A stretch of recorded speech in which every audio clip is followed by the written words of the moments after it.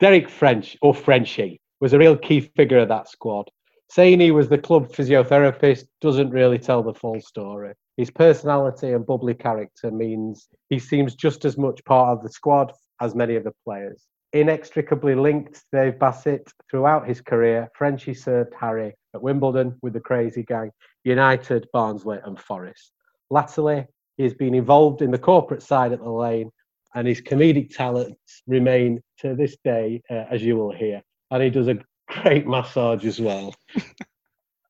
Okay, good evening, everybody, and well, thank you. Welcome to me on the show for a period of time. I don't know whether I can remember much about what you're going to ask me, but let's try. That period, 1988 to 1993, was a magical one for the Blades. Without being unfair, we may not have been the most talented players, so why did it all work? Oh yeah, that period was certainly a magical time for us all. They were a great crowd of lads and they all worked really hard for each other. There were no big time Charlies, everybody just did what they had to do. But to say we weren't the most talented, I think is a bit of an unfair statement. I think if you go through that side at that particular time, I think we had a lot more talent than actually we got any credit for, or the players got any credit for. So I don't think it's a question of why did it work. It worked in as much that it was a real together side, the same very much as Chris has now, or everyone fighting for each other. And it worked because they worked, and they worked very hard at everything they did. And we spent hours and hours and hours, training. We did sometimes 3 training sessions a day, where they'd go running in the evening at Don Valley. So to say they weren't talented, I think is a bit cruel, you nasty piece of work. How did you feel about the cameras being around during that 1990 season? Well, personally, I thought having the cameras around at that particular time added a bit more spice to what was going on. I mean, it's fantastic to have that, recorded and to go back on old times like that. I mean, I think we all really enjoyed it. The camera crews and that were good lads, and I think it just made that season a little bit better than everything that we'd had before. Even the wives were getting involved in it and all sorts. So I think it was absolutely brilliant, and I'm glad we did it that way because I think it certainly enhanced the season for people who want to look back on those days and can see exactly how things used to be. So, yeah, I think it was brilliant. Fantastic. What was the promotion party like after Leicester? Did the staff like yourself, Harry, etc., get involved? If I could remember anything about the promotion party, I'd be glad to tell you, but I don't know whether, you ask if we got involved. I mean, we actually started it. It was crazy. The best part I can remember is standing in the car park at Bramwell Lane with Paul Stancliffe sharing a cigar. Why we were sharing one, I don't know, but it was just great. Obviously the players went off and did their bits and pieces, and the staff, we went off for a meal on London Road somewhere. I can't remember exactly where it was, but we went off for an Italian meal. And just, well, as I say, it was just fantastic. And I wish I could relive it all over again. But unfortunately, those sort of things just happen, if you're very lucky, a few times in your life. But that was just an amazing night. And it just carried on really from there. It was just absolutely brilliant. Wonderful, wonderful times. Who was your favourite player? Not necessarily your best player, but from that squad, who was your favourite player? Who was my favourite player? I think that's a very difficult question to answer because when you're in the squad with everybody, everyone is your favourite. There's no one that was outstanding. I suppose the one that I knew best of all was Bob Booker, and we lived together for a while, in the right kind of way, of course, while we were in Sheffield. And I've known him, from our early days back in Watford. So certainly, I don't think favourites is a good way to describe things. They were all my favourites. I think it would probably be the best way I could answer that. In terms of your role, it seemed that physios were a lot busier back then. We had several players with broken legs in a short period, Smith, Webster, Lake, Duffield, for instance. Why do you think we see less injuries now and less impact injuries when the game seems faster, more intense? Yeah, well, that's an interesting question. I didn't say we were particularly busier back then. I mean, we had a squad of, 30 odd players, I guess, and, there was only me at that particular time who was working. I mean, we had the biggest problem, obviously, is that the most important thing is your day-to-day stuff and getting players ready for the matches at the weekend or during the week. And we used to have to send most of our long-term injuries down to Lillishall, which is or was the St George's of its day. So for quite a few times, you wouldn't see many of the injured ones for maybe some 3 or 4 months sometimes, or even longer. And I think obviously from the medical point of view these days, there's now a good selection of staff, backroom staff that look after everything now. I think players are generally better athletes these days than they were in some respects. I mean, obviously there were people who had great engines in them, but in general, I think today's player is a true athlete, and they really, they don't get injured so much, I don't think, and they do have a really great backup staff too. They have 3 or 4 physios these days, and masseurs and all the rest of it that goes with it. And of course, player safety is paramount, not just because of who they are, but obviously because of how much they're worth these days. So I'm glad it's moved on, and I think today is the medical side of football for the players is fantastic. In that 1990 team, which player outside of the long-term injuries were you always treating? As in, basically, who was the neshiest? Yeah, that's a good question, that one. I don't think any of them were particularly nesh. They worked very hard at everything they did, and I wouldn't say that that there was anyone who was particularly nesh. Although, if you know Paul Beasley, he was the funniest one ever. I went on to him a few times. When he'd be out on the turf, face down. You turn him over and he'd be there with a mouthful of grass and mud and what have you. And I can remember the conversation with him there. He said, "I've had it, son. I've had it." So what have you done, Bees? I said to him. He said, "It's me calf, son. I've had it." So I said to him, "Do you need to come off then, Bees?" No, I'm all right. I'm all right. And he was naturally a funny man. I loved his company. I still do whenever I see him. And he's another one. Great lads. But no, Nesh, not one of them. Not one of them. The field, we hear stories of various antics in Sweden, Wales, pre-season. Were these trips as memorable as made out? Can you give us a story you might not know? And which player would you say got in the most scrape? Well, pre-season trips and end-of-season trips are something that we can't really say too much about. There is an unwritten law there where you have to be very careful what you say.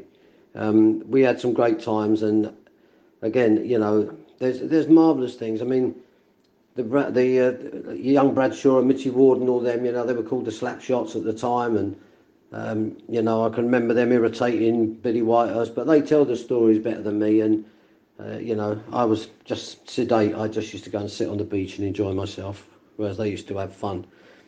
But there are things that obviously there's certain stuff that you can't talk about, and unfortunately those trips are part of that era. I mean, we had so much fun, but I've been told I've got to save it for a book, so I can't tell you much more than that. Anyway, so I'm sorry about that. So many of that squad stayed in Sheffield and are still here now. Why do you think that is? So why did so many of us stay in Sheffield? I just think Sheffield just is a fantastic place. I'm not trying to be clever or fancy. It is. I've loved every minute I've been up here. I've started a new family and what have you, all these different things. And I just think it's a fantastic place to bring up your young kids. In general, it's a safe city still. Obviously, there's problems everywhere these days, but I think most people have stayed because it is just a great place. The people are great. I've never had any trouble out and about or anything like that. And I just think in general, there's a lot of banter between Wednesday fans and United fans and stuff, but I don't think, obviously there's been maliciousness in the past and there is still, but I think in general, people of Sheffield do get on pretty well, apart from the Wednesdayites, of course. Did you really treat Billy Whitehurst's dog, as Paul Beasley said, in Under the Cosh? Oh, Billy's dog. Yeah. That's is a 100% true story. And if anybody thinks it isn't, or they want to hear the funny side of it, the one that Paul comes out, tells you is really, really funny. And it is true. The whole lot of it is absolutely true. I didn't actually treat the dog. I pretended to give him ultrasound, but never put the machine on. So, but Billy didn't know, so all being well, and I still don't know whether the dog won or not. Who would win in a fight, Vinnie Jones or Billy Whitehurst? Who would win a fight between Vinnie and Billy Whitehurst? Another good question, I would say. If they started fighting in 1993, I think they'd probably still be fighting now. There ain't a loser in between either of those two, so it could be a long fight, that one. You were famous for wearing the pink baseball caps. How did this come about? And do you still wear or own one to this day? The famous pink cap, eh? Well, yes, that was a while ago. I don't know where that is now. That would probably be underground somewhere, I would guess. It came about through, I had some golf clubs, and they were really old golf clubs. And I remember we went to play golf once, and Vinny said to me, "Flipping hell, son, you need to get rid of them. They're flipping rubbish." I said, "Well, I can't afford them at the moment." So he said, "Well, I'll tell you what I'll do." He said, "I'll get on." I think they were Spalding. I can't remember. He said, "I'll get on to Spalding and see if they'll sponsor you with some clubs." I said, "Oh, brilliant. That's great." So anyway, a couple of days later, he come back to me. He said, "Listen, son, they're going to do it for you." He said, "The only problem is you're going to have to wear a Spalding cap." I said, "All right, well, fair enough. I don't mind." He said, "The other problem is it's pink. Enjoy yourself, kid. Thank you." Finally, a chance to plug your own business. What are you up to these days? So what do I do now? Okay, well, I take my dog for a walk. I've still got a clinic I rent rooms in the clinic on Ecclesall Road. I do a lot more massage now than anything else. I find that's more stimulating for me rather than just treating injuries. So I'm still there having a go and enjoying myself. I like going to work. This is horrible at the moment, not being able to do anything. But there we are. We're mostly all in the same boat together. If some people are risking their lives and some people are obviously risking their livelihoods at the moment. So it's pretty bad. But there we are. That's life. It goes on. Another experience learnt. So maybe that's it for Mike, David. Thank you very much for letting me on, and hope people have enjoyed what I've got to say. I'm sure that there's plenty of other lads who've got more things to say than me, because I can't remember half of it. Certainly the trips away to Sweden and Norway. Right, folks, thoughts on Derek French? Well, I like how you got Stan to read first question, so we called Stan a nasty man and not you. Yeah, we did pre-record these. Obviously, some of the interviews we did over Zoom where they were sort of live, whereas some of these they chose to answer them and send back. So yeah, call me a nasty man. Fully agree. A good point about the intro, like, because I really don't know who United's physio is now. Don't know his name, and it's like French was very much part of that management team, wasn't he? And I think Bassett played a big role in that. Bit of a character, well known in the club, and played a part in success, no doubt. Because I bet he had that relationship in the changing rooms that we're not aware of, but character, isn't he? Real a good guy. He made sure we knew that he didn't have that relationship with Bob Booker. So that's where you're wrong, Andrew. Yeah. I love Bob. I'm going back to Bob Booker here, but I love the story about the haunted house. I didn't know they lived together, so it's good to hear all this stuff. And as fans, I bet we love it. We love it. John, what was your thoughts on your dad's thoughts on Frenchy? Sorry, I love Frenchy. Absolutely, big fan. Derek, as Andrew vouched, Derek often came for a Sunday lunch round to the houses and what have you, and got on really well with Derek. Still do now. I know my dad and Derek, when they see each other, and drop text messages to each other and what have you. So no, always liked Derek.